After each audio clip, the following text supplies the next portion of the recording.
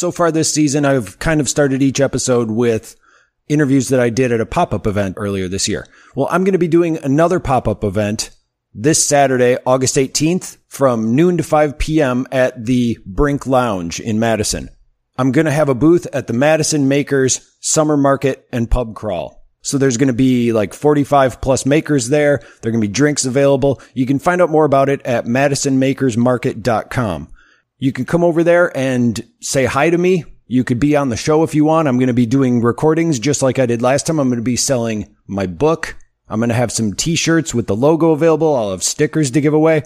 So stop on by. Say hi to me. You can be a maker or you can just be a person who's a fan of the show. It'd be nice to meet you. So stop on by this Saturday, August 18th from noon to 5 at the Brink Lounge and see me at the Madison Makers Summer Market and Pub Crawl. Now here's the show. I'm Tom Ray, and this is American Bandito.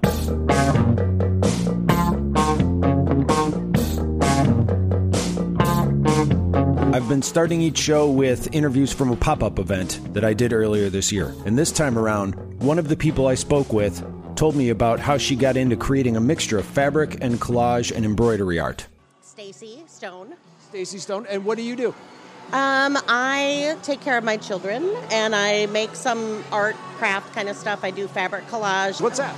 I just find like cool fabrics that I like, and I cut them out. I have some with like pinups and some with Frida Kahlo and different things, and then I put them together. I use an embroidery hoop, and then I cut out like just different images of fabric, and then attach them on, and then I'll add like lace and vintage buttons, and then I'll do a little bit of embroidery embellishments and stuff. Yeah. So. How did you start doing that? What made you discover that method? You know, it's funny. The whole embroidery thing started because because of the election.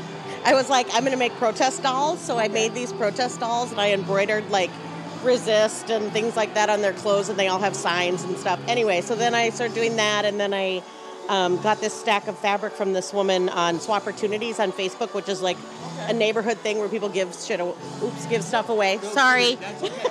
This has actually been a very sweary season, so that's okay. Okay. So anyway, I know this is a long story, but this woman gave me the stack of fabric, and I was like, cool. And it had there was a lot of imagery and stuff on it. So I was like, I just started cutting out stuff because I had been embroidering, but I kind of wanted to like amp it up a little. Yeah. And then I just went from there, and then now And you make dolls. I do make dolls. Yeah, I'm not, I wouldn't call myself a seamstress, but I was like, well, I'm just going to do this and have a sewing machine, Compared to me, you can call yourself that. I got nothing. Not that you can see. I'll show you a picture if you're interested, but yeah. So that's been kind of what I've been doing since I stopped working full time. Okay. And what brought you down here today? Just supporting the artists, or? Yeah, support the artists, and a lot of my girlfriends are vending, and I like to shop. This week, the person I talk with on the show is one that shares a similar artistic interest with me. I'm Gavin Folgert, and I do animation and music composition. In February, I think it was, I decided to go to an animation meetup downtown so I could meet other animators that lived here. Gavin was one of the other people that went. Afterwards, one of the things that he submitted to the Facebook group was a stop-motion animation. As far as animation, the stuff I've always made has been in the two-dimensional cartoon realm, but I've always wanted to try making a stop-motion movie. I asked if he'd like to be on the show so I could learn more about what he does. So, we met at the Collectivo on Monroe Street in his neighborhood to talk. I went to school for graphic design and illustration. MATC was my choice. That was an associate's degree. It's 2 years. I thought for graphic design, a lot of it's on the job anyway. So getting through the technical, like the basics, then jumping right into internships and all that was the way to go. So that was, I think, while I was taking those classes for graphic design, I ended up taking one After Effects class that wasn't part of the main program, and that's when I sort of fell in love with all things After Effects and all things animation and motion design. A lot of your work, or at least what I've seen that you've posted, is motion graphics in the sense of text that's turning from one motion to another, or kind of displaying things and then maybe a character coming up. What made you find an interest in that? I don't know, I've been all about smooth animation, and storytelling, I think, is, with characters and all that, that's something I'm trying to get more into.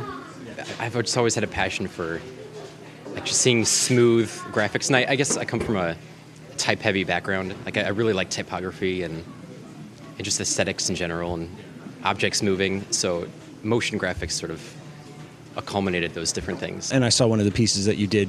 It was a graphic card you did where it called out like the kerning and the different things of the on the letters. How did you kind of fall into that background? I think specifically, once I was going to college, there was one teacher in particular, Mike Martin, who I ended up taking his type class and just he taught me the basics of kerning, and I'd known the basics beforehand, but it was sort of a whole new world about, how a certain type can make an audience feel a certain thing. And I thought that was really powerful.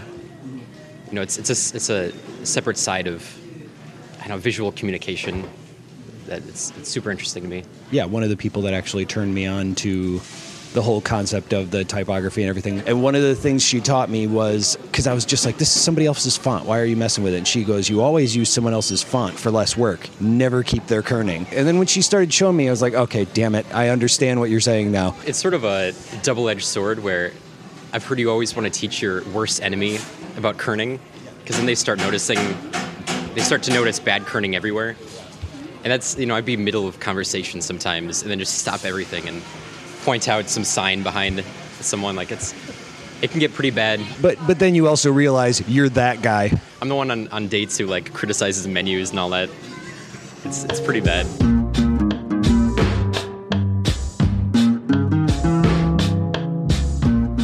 There was an animation event, and that's how I found you. You and one other guy were the only ones that posted after the fact and did some animation stuff, and I was like, oh, I'm going to reach out to one of those guys for the show to meet them. So I guess I want to know, what's your animation background as far as, so you started doing the motion graphics thing, but you've also done some crazy-ass stop-motion animation that I've seen on your reel. Well, if we're going way back, I used to do a lot of stop-motion with dominoes and a little bit of clay.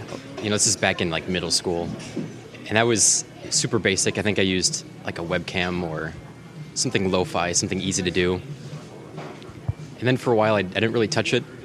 There were a couple of years, maybe a decade in there where maybe 2 decades even, where nothing really happened in that area when it came to stop motion at least. And then the American Girl opportunity came up, and I got that because of a referral. I'd worked with motion graphics. I'd done motion graphics projects for a client, and they knew that American Girl was looking for stop-motion animators, at least on a freelance kind of thing. And she ended up just contacting me, being like, hey, I recommended you for this position. If you want to take it, go for it. If not, whatever. And that sort of sparked up my interest again. And so I worked, I think, 2 or 3 weeks there last year. And now I'm just sort of working on my own, trying to do some just stop motion for my own sake. Are you fully freelance now, or are you working for somebody, or what?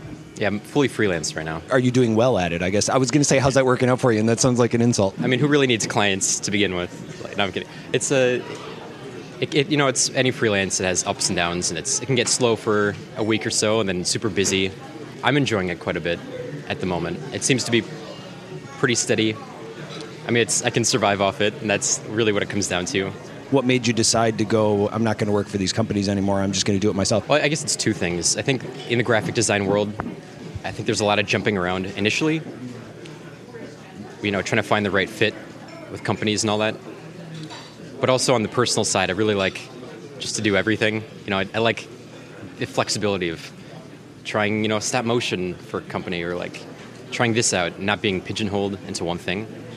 I listened to some of your previous podcasts, and I'm forgetting who said this, but someone mentioned just doing good work is in a way, promotion, where that's worked for me, where I would do work with one client and be professional and get my project done, and then that would lead to more opportunities.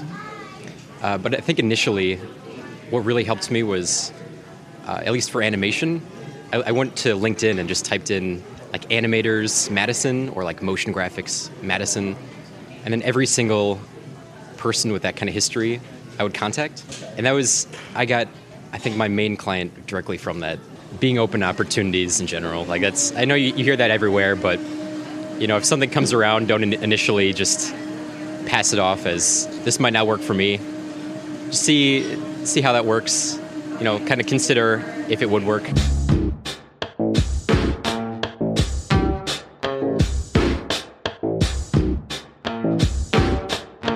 On your portfolio, you had a whole SoundCloud playlist of stuff that you did. So first of all, what's your background in music? I took piano when I was really young for like 5-6 years. And that was more just the basics. Like they tell you to balance that quarter on your hand and make sure like you're playing it perfectly. I did never do that much, yeah. I don't think my teacher actually told us to do that, but I heard that from a friend. So I ended up trying that. Beyond those 6 years when I was in like middle school, early high school, I ended up just playing on the piano and making my own stuff. And that's just sort of, I ended up finding this tool, FL Studio. Back then it was Fruity Loops. From animation to, video to music. I think just playing with time is super fascinating for me. And I think stop motion in particular, it's sort of taking a time lapse. It's a weird thing with time, right? Because you're spending sometimes 5 minutes on a single frame, on like a 30th of a second. And that's so weird to me in an awesome way, if that makes sense. Before I had a keyboard, like not a computer keyboard, but the piano keyboard hookup for my computer, it would all be clicking with the mouse, individual notes putting in. And then there's a whole bunch of room for happy accidents. Sometimes you put a note in the wrong place and it turns out better. I think that's super, that happens in keyboard playing anyway, like it happens regardless of medium. But I noticed for me, certain things happen in successful ways that I wouldn't expect. But yeah, all FL has been self-taught for me. I just diving in there. I had a friend who, during high school, learned it with me, and sort of we taught each other. I do what's called swappas with one of my friends. What's that? So we both have our own workstations when it comes to FL Studio, and we come up with a couple of diversifiers or kind of ground rules, like, let's only use these sort of instruments, or let's work in this time signature. And then we spend like an hour working on our separate projects and then swap computers. So then we build off the other person's work for an hour. So and then we sometimes switch back. And it's less of a collaborative, in the moment, like, should this move here? It's more of like a building on top of the other person's. And that's cool because you get to see how someone else works, how someone else organizes. So you're learning not really through them teaching you, like speaking to you, but learning just via how they work with the tool. And that's fascinating to me. I love it. How did you come up with that? Did you hear about that somewhere? Or you guys just decided to do that one day?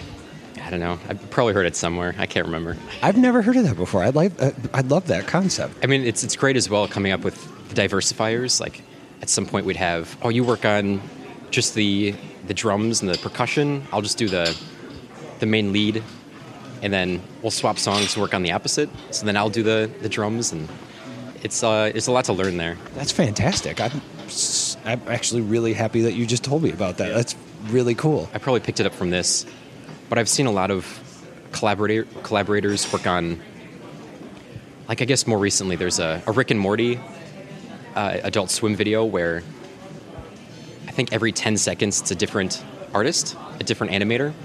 So you have 10 seconds in one style, 10 seconds in another style. It's fantastic. Any opportunity, like I know there's a music video, a few music videos that I've seen that successfully do that. And they share the transition, so it's not just an abrupt stop between the 10 seconds to 10 seconds. They work in that transition. And I think that's probably what inspired it. I saw something like that 10 years ago and wanted to bring it in. But that sort of collaboration is fantastic.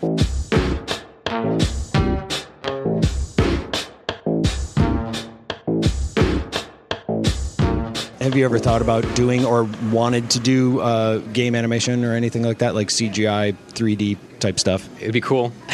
but it's nothing you've actually pursued, is what I'm saying. Like once a year, I go to a game jam event. And they used to have it at Herzing College. And it's like late January, where it's a 48-hour game jam, where you just sit down with a group of people and make a game. That's a lot of fun. Just because you're kind of creating this experience out of nothing, like this interactive experience. I applied for some of those local game dev companies, and I never ended up, getting the jobs there. But for a while, that was my pursuit.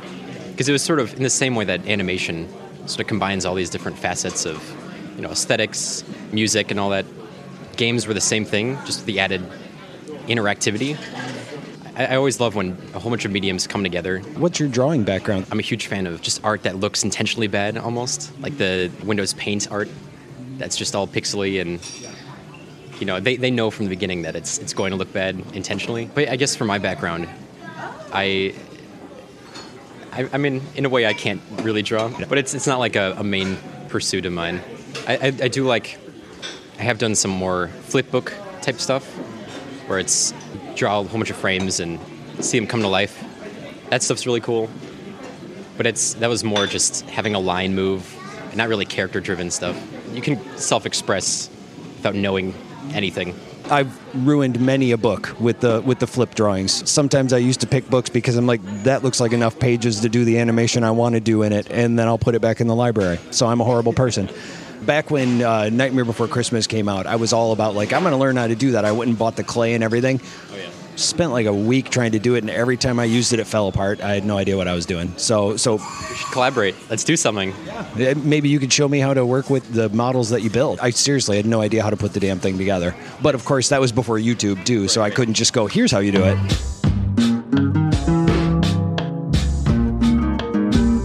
He said to me that we should get together and work on something sometime. And a few weeks later, we did. I got together with him one afternoon, and we made a short stop-motion animation with clay. It's like 10 seconds long, and it took us 4 hours. I know, right?